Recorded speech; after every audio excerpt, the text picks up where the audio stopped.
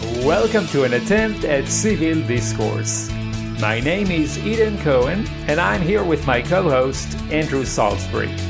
In this series of podcasts, we take on difficult and profound topics that apply to us as individuals and societies. We have different takes on many of these subjects, but our goal is to conduct a thoughtful and open-minded discussion to inspire better knowledge and better dialogue. In today's episode, we will examine privacy and surveillance in the digital age and the fine line that courses between them. Ever since the early days of encryption, governments have looked for ways to break it. At first, these efforts were targeted at other governments only because they are the only ones that possess the tools to encrypt their communications. However, we're now living in a world where military-grade encryption is widely available and implemented everywhere. WhatsApp, Zoom, and the VPN service that you might be using all use encryption that's unbreakable for today's supercomputers. Even the NSA has to defer to roundabout ways in order to get hold of unencrypted user data. This kind of pain that governments have to endure is a blessing, of course, for those who value privacy, but it also leads intelligence agencies to resort to mass global surveillance. Without good access to your suspects of choice, everyone can become a suspect. And at the same time, there may be justification for law enforcement and intelligence agencies to get access to certain data, like evidence needed for investigating criminal activities or national security threats. This is not only a major dilemma, but it's also a worthwhile topic for a podcast on civil discourse. Andrew, are you ready for the face-off? I think it's ripe for civil discourse, and it's not only a very current topic, but this is one that goes back through history. People have been encoding and hiding information for as long as they've been communicating with each other. And so it's an ongoing battle between clarity and good communications and then hiding the important parts of your communication. Absolutely. In fact, I think when I studied the topic of encryption and cryptography, we started with something called the Julius cipher, and that goes all the way back to something that Julius Caesar himself used back in ancient Rome. Yeah, and of course, if you could break someone's encryption and they didn't know it, you just had a fine old time reading all of their secret stuff. Lots and lots of effort went into getting into that position. And then, of course, if you knew they were breaking your encryption, then you could put stuff in there that wasn't true. So that spy and counter spy thing has been going on. The story of Bletchley Park, right? Exactly.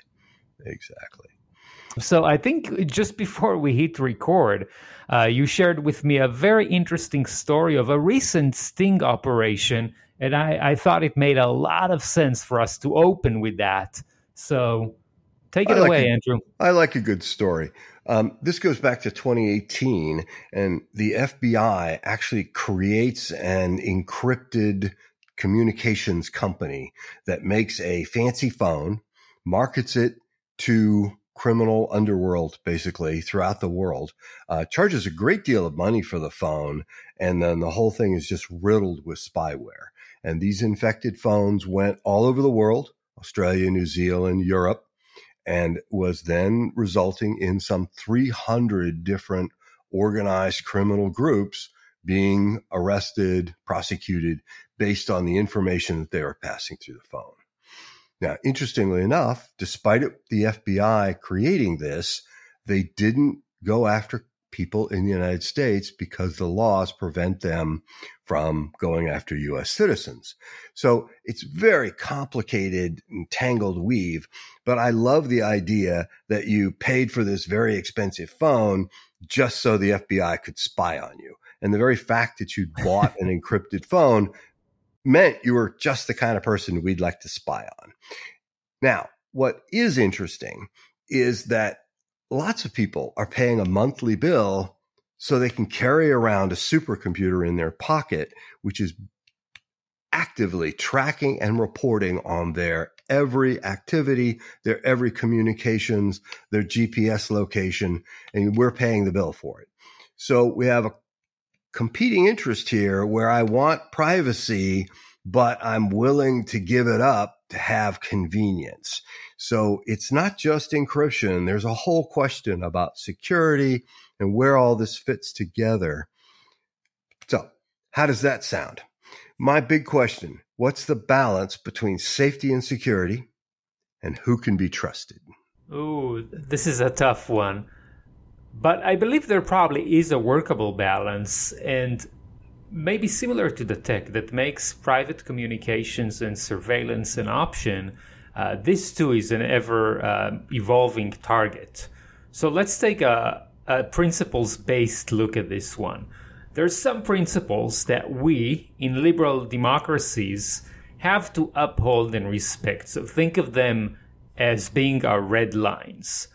The first one is that individual citizens must be allowed to use any encryption that they want in their private communications. And products have to be able to offer any encryption without any limitations, without any interventions that are imposed by governments. So to put it another way, individuals are allowed to keep governments away from their private communications. That has to be the case. And while this is largely the situation in the US and EU, this is not the case in China or in Russia, where encryption for civilian communications is usually little more than window dressing. So that's one. Another principle, in my view, is that governments and law enforcement shouldn't be hacking people or platforms like Gmail, say, without due process and without reasonable suspicion.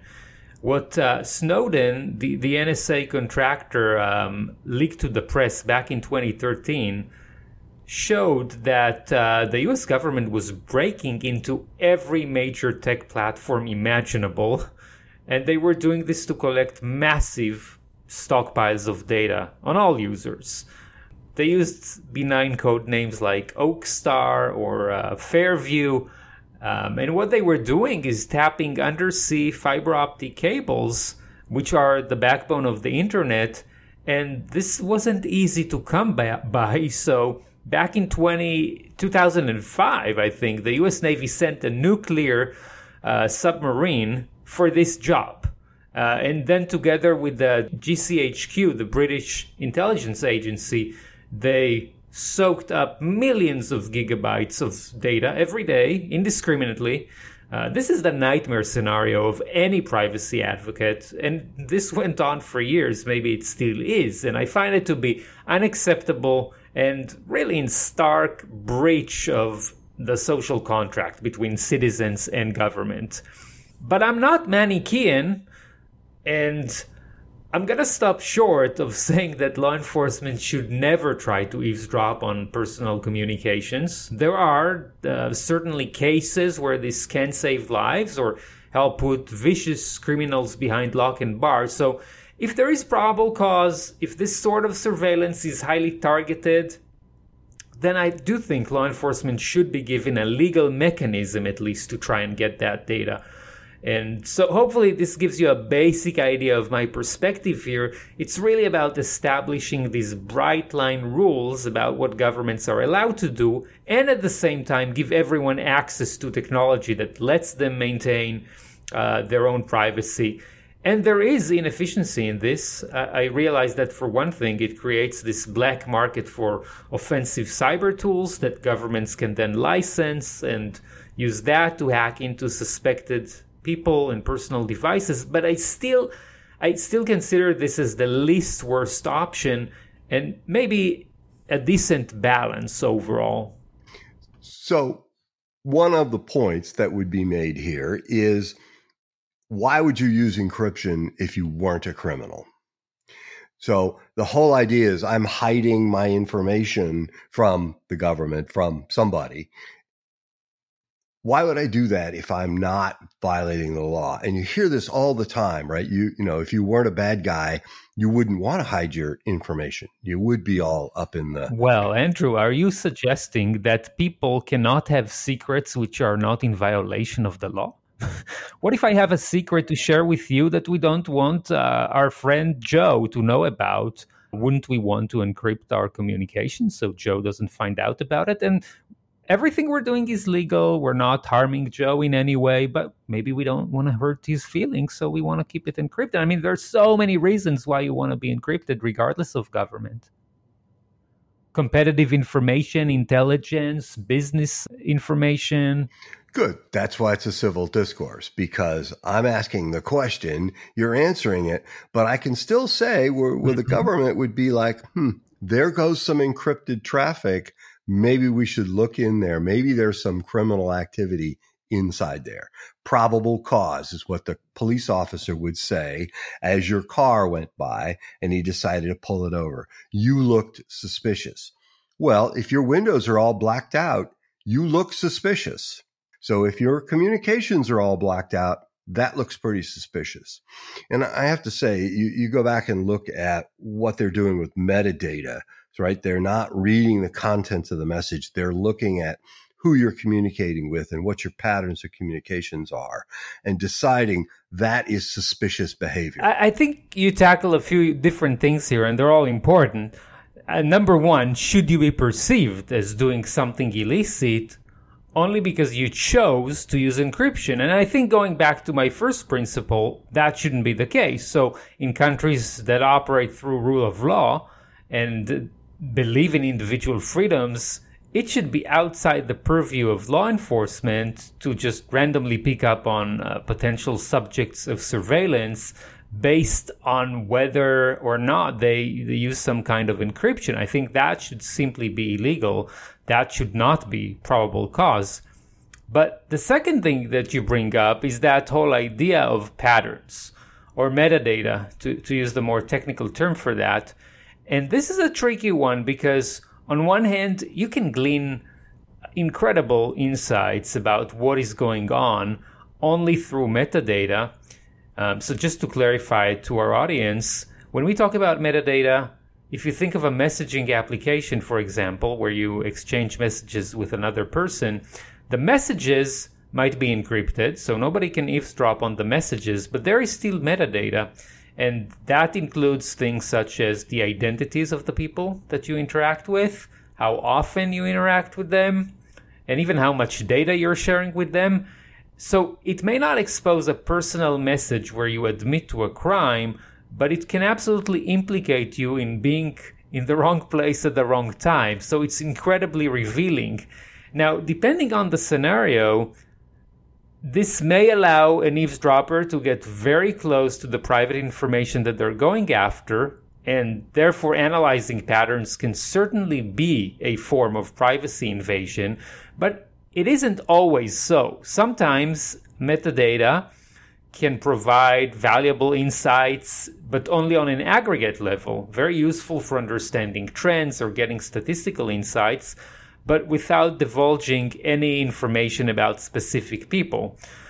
So, considering this, Andrew, should metadata also remain outside the bounds of what law enforcement should have access to, or is it just fair and legitimate territory for law enforcement and intelligence agencies to dwell in? It's tough. It's tough. And by the way, I'm not at all a fan of the government collecting every single thing they can get and then pawing through it, looking for patterns that we can then use to go get people. It's very clear to me that the use of that becomes incredibly problematic. I don't trust them. I don't trust the government to keep their hands off things they shouldn't have their hands on. So I'm not actually saying that the use of encryption should be regarded as a criminal activity, but we're edging up on that. And I would say when you're collecting metadata, the fact that it's encrypted or that you put effort into going to an encrypted channel is probably being added right into the list of variables that are fed into those machine learning algorithms. So the fact that you've said, I need to encrypt this, tells them, hey, there might be something good there. Are they going to come and get you just for using Signal? No. Would they in Russia? Yes. They would definitely open a file on you because you're the kind of person who's, using this tool to hide from them. after 9/11, we went nuts with the Patriot Act. And there was a great deal of talk 5 years later on. So that would be, say, 2006, 2007, when they were using the Patriot Act on everything they could. So they literally now had a hammer and they were just hitting everything that, oh, that's terrorist. That might be a terrorist over there. Kind of like how TSA was, starting to search everybody who looked vaguely Middle Eastern and hassle them because they might be a terrorist. We were using the Patriot Act well out of bounds. And there was a talk about putting in circuit breakers, basically, so that the next time we get attacked or the next time there's an incident, we don't run off the deep end again. That, of course, never occurred. But I actually think that's what we really need is some way to inject some deliberate consideration of what you're going to do, especially when it involves giving up our hard-won civil rights, that you want to be protected, but you've got to protect the rights, not just the body of the citizens. Otherwise, we're not the United States anymore. Yes, it's one of the unfortunate consequences of the Patriot Act and the whole mindset that prevailed post 9/11, that intelligence agencies are legitimized to carry out these truly unthinkable operations, such as hacking every tech platform and collecting and analyzing all that data. They were acting like a fishing trawler that's simply there to sweep every living organism out of this ocean called the internet. This is truly dystopian. Well, I agree. I'll also point out we invaded two countries incorrectly, to be proven by Afghanistan and Iraq. And exactly the same thing happened at Pearl Harbor, that we gave up even a consideration of Japanese American citizens, some of whom were third generation Americans. They lost all of their civil rights. They lost all of their property. And for the most part, many of them lost their freedom and or their lives because we got attacked. We turned on ourselves very nicely. And I suspect that if you went back and asked Osama bin Laden, how do you think 9/11 went for you? He couldn't have asked for a better result in terms of the destruction and the damage that he did to the United States. The World Trade Center's collapsing and the 3,000 people was a little pinprick, but the things we did to ourselves and to our image in the world and our standing in the world were huge. Not all having to do with security and encryption, but internally, we did ourselves a lot of damage just this way. And they eroded the trust that we had in our own government. And I do think in that case, encryption was part of that. Yeah. I still think there is a call for law enforcement to be able to access and to look at these patterns and to try to prevent crimes. I think that's a useful function. What seems to be lacking and often fails is the mechanisms by which you have to get authorization to do that. So the FISA courts and the FISA warrants, I looked this up, less than 0.5% of FISA warrants were refused. And almost every one of them was kicked back for a paperwork problem. Yeah. FISA is the Foreign Intelligence Surveillance Court. Exactly. But that was part of the Patriots Act that was supposed to be the protection mechanism. You had to go to the court and say, we want this information. And they ended up just approving every single thing that came down the pike, many of which didn't yield actionable results, some of which did. And like I said, we could say, hey, we haven't been attacked again, and that's our justification for everything for the last 20 years. But we've also, as you said, eroded the trust, eroded the faith in it. So I think there needs to be a way to oversee it that's a lot more effective than what's going on.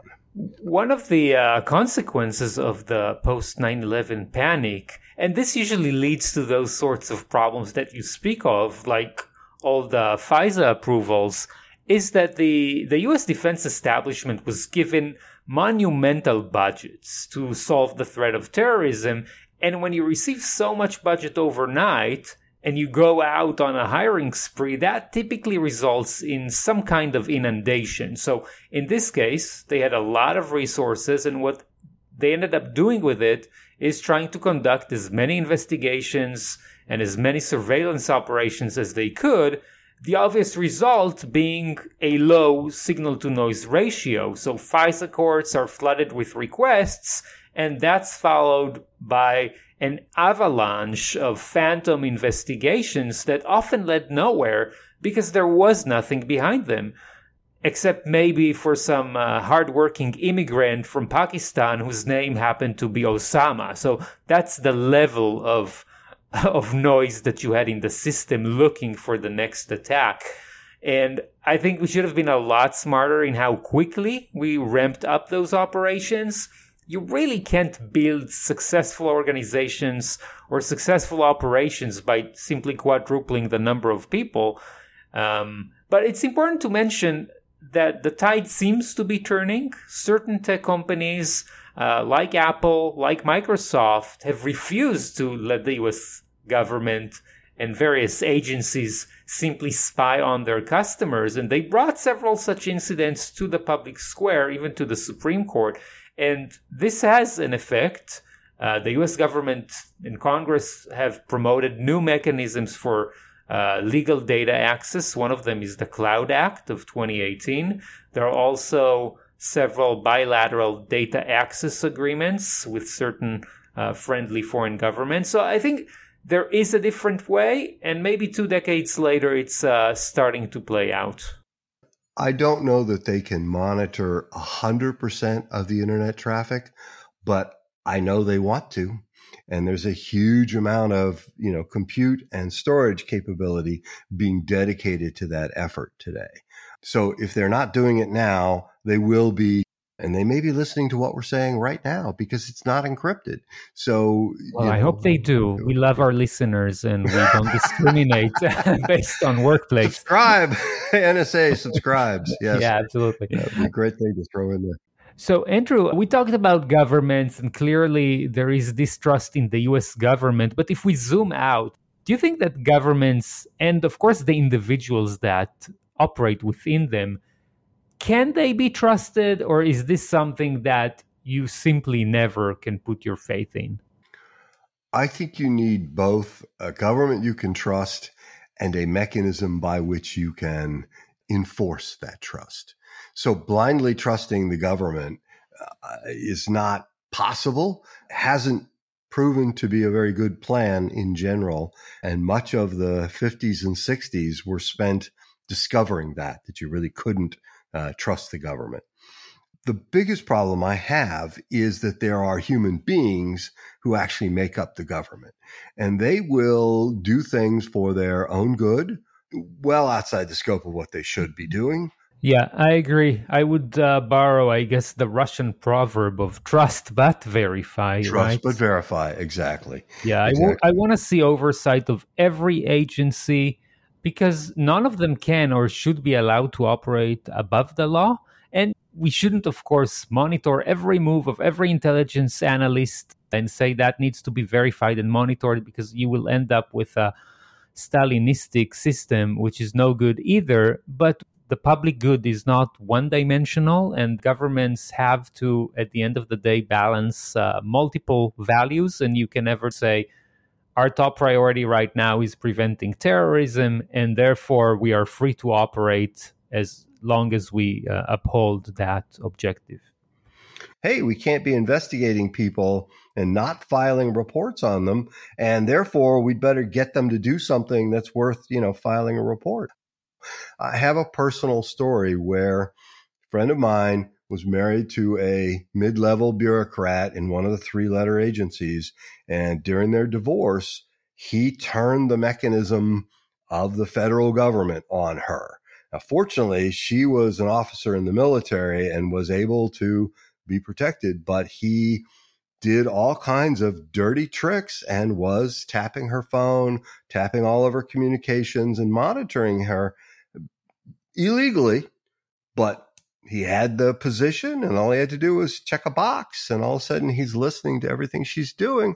And then, was also messing with her. She'd show up and all of her airplane flights had been canceled, and she was put on the watch list for a while so that an officer in the military, couldn't go through, TSA. It was a huge hassle. And, her big crime was she didn't want to be married to him anymore. Well, Andrew, I hope that answers your previous question about why should law-abiding citizens want encryption?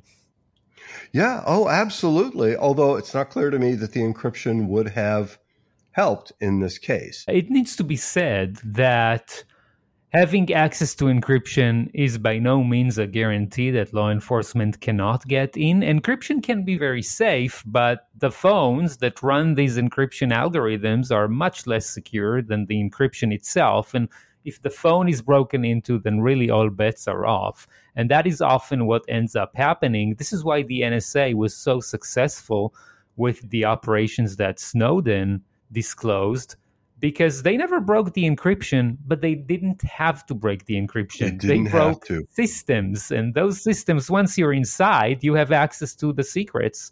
And that will remain technologically the most difficult thing to fix if it ever gets fixed, because what companies prioritize is not necessarily releasing secure products, but it's releasing products that make money. And there's a vast difference between those two things. Well, and we can go into the technology of how the encryption works and all that, but you're right. If you're down at the hardware level, pre-encryption, it doesn't matter how well encrypted it is. You can intercept that message, from the keyboard as it's typed in. You're not worried about the encryption. You're getting every single thing that's, a keystroke. That is correct. So I want to come to another point. Fast forward to today and even the future. So Apple was planning to launch a feature where they would scan your camera photos and look for evidence of child abuse and pornography. There was this public outcry, of course, about this potentially weakening user privacy.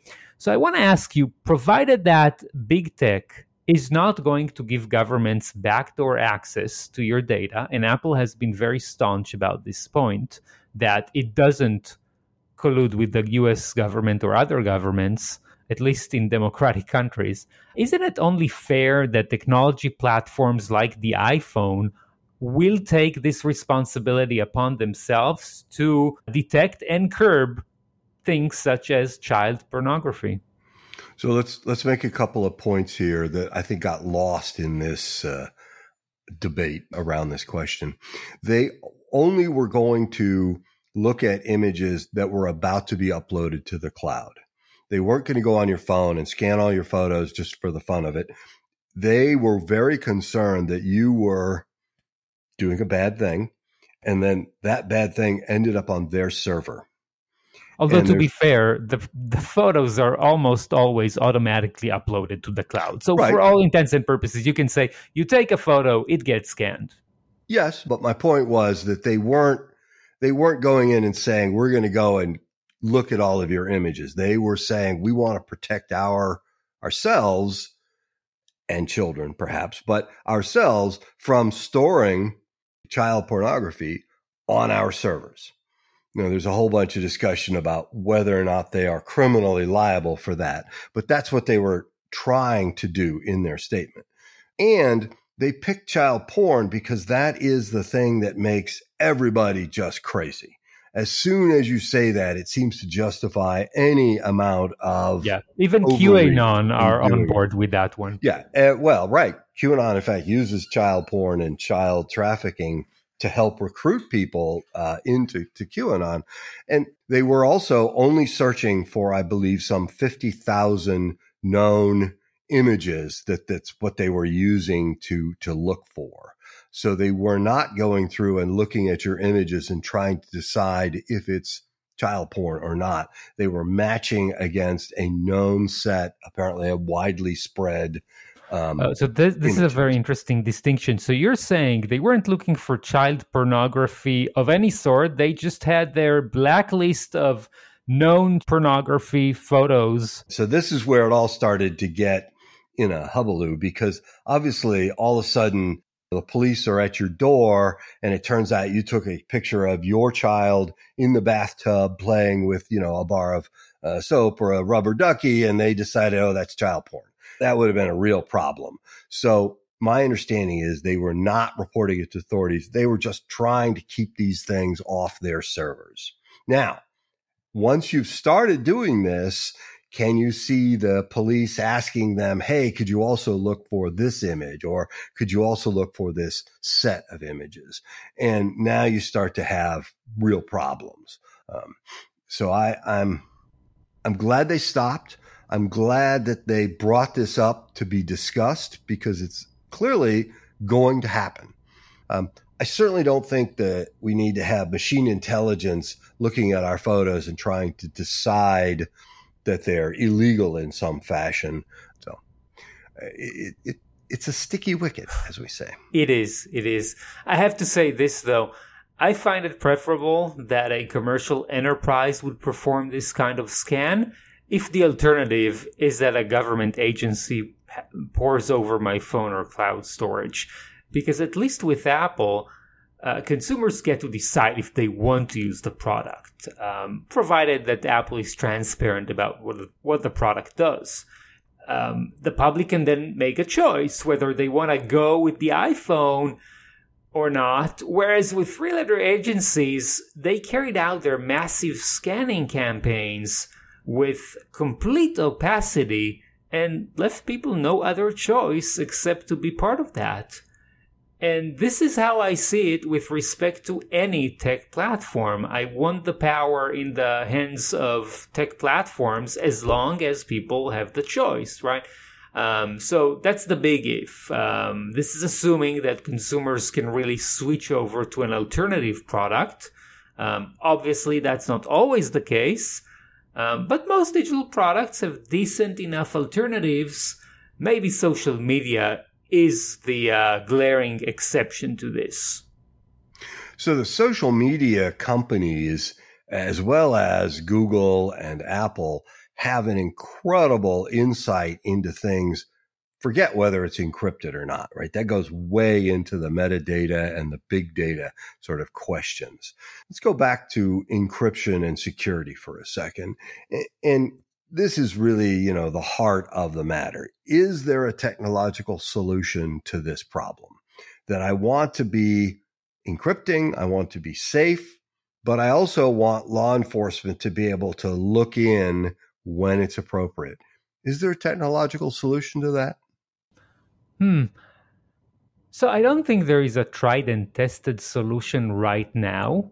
And I think this is the view that cybersecurity gurus have as well.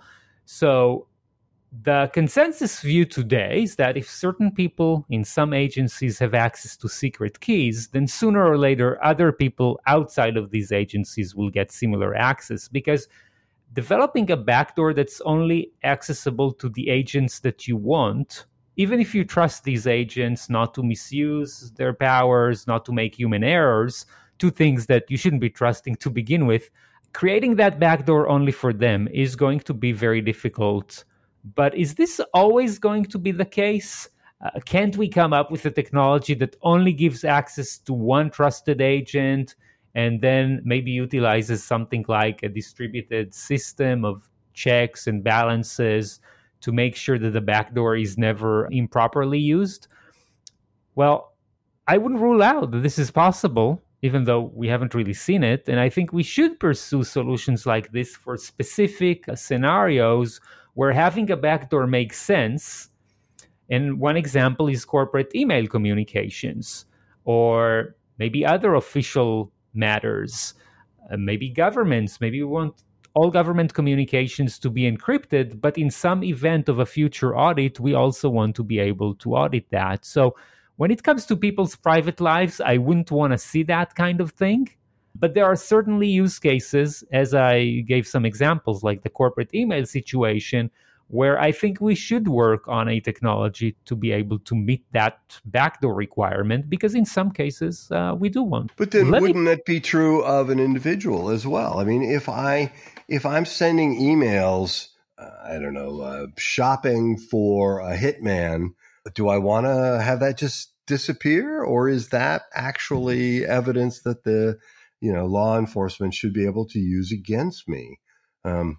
It's like I said, these are tricky questions. It's not an easy answer either way.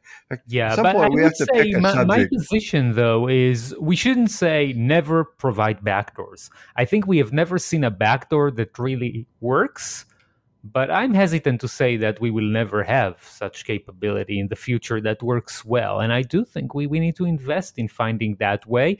Possibly with something like the blockchain, it might be possible to come up with such a backdoor that's not abused.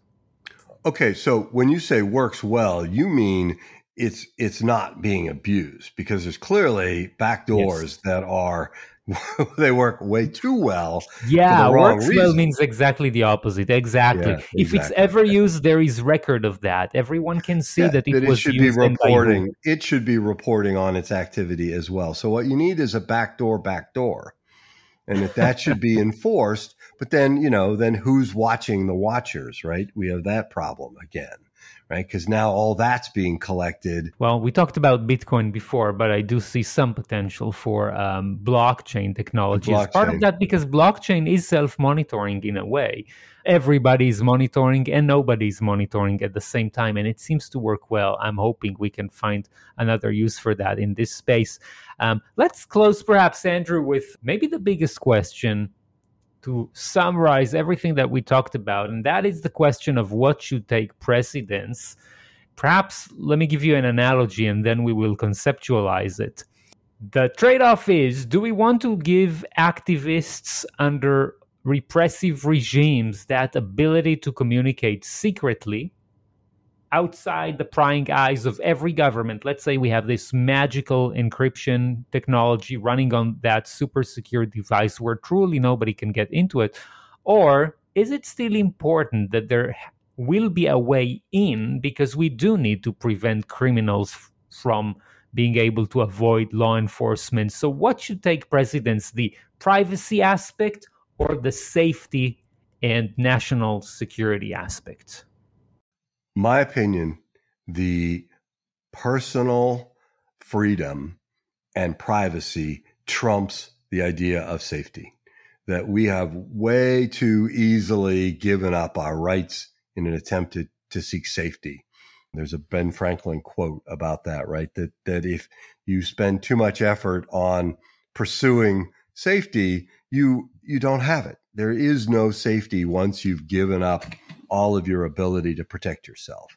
So I vote for some encryption and an attempt to keep pushing forward on our ability to communicate person to person in a secure fashion outside of the monitoring of governments. We know governments come and go. We know there are some bad actors out there that are in governments, just like there's some bad actors out there that are terrorist groups or criminal groups, but that doesn't mean we should just give up our own privacy in order for that to be quote unquote secure. And I think that brings us to a conclusion. And let me quote something too from John Perry Barlow, the late American poet. He said, "Relying on the government to protect your privacy is like asking a peeping Tom to install your window blinds." And exactly. I think that summarizes that dilemma here. Yep. Let me ask you a different question here at the very end. Do you actually read those end user agreements? That is a phenomenally embarrassing question to ask. Personal question? Oh, good. I found another one. Uh-huh. I will at times. So the question is this a service that I have a choice to opt into or not? See, well, sometimes that's the problem, right? Well, it's your bank, right? Now you want to open your online account at a bank. What if you don't like the end user license agreement? Are you just going to say, okay, I will not access my bank's online accounts?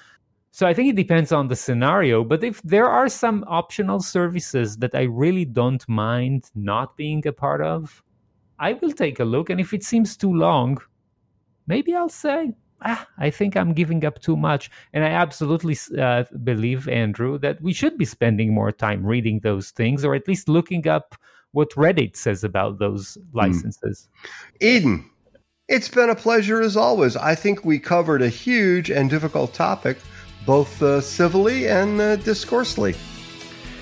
I think we absolutely covered a lot of ground here, and I feel I have a better understanding of this truly difficult trade-off that we are all making every step of our way in a growingly more and more digitized world.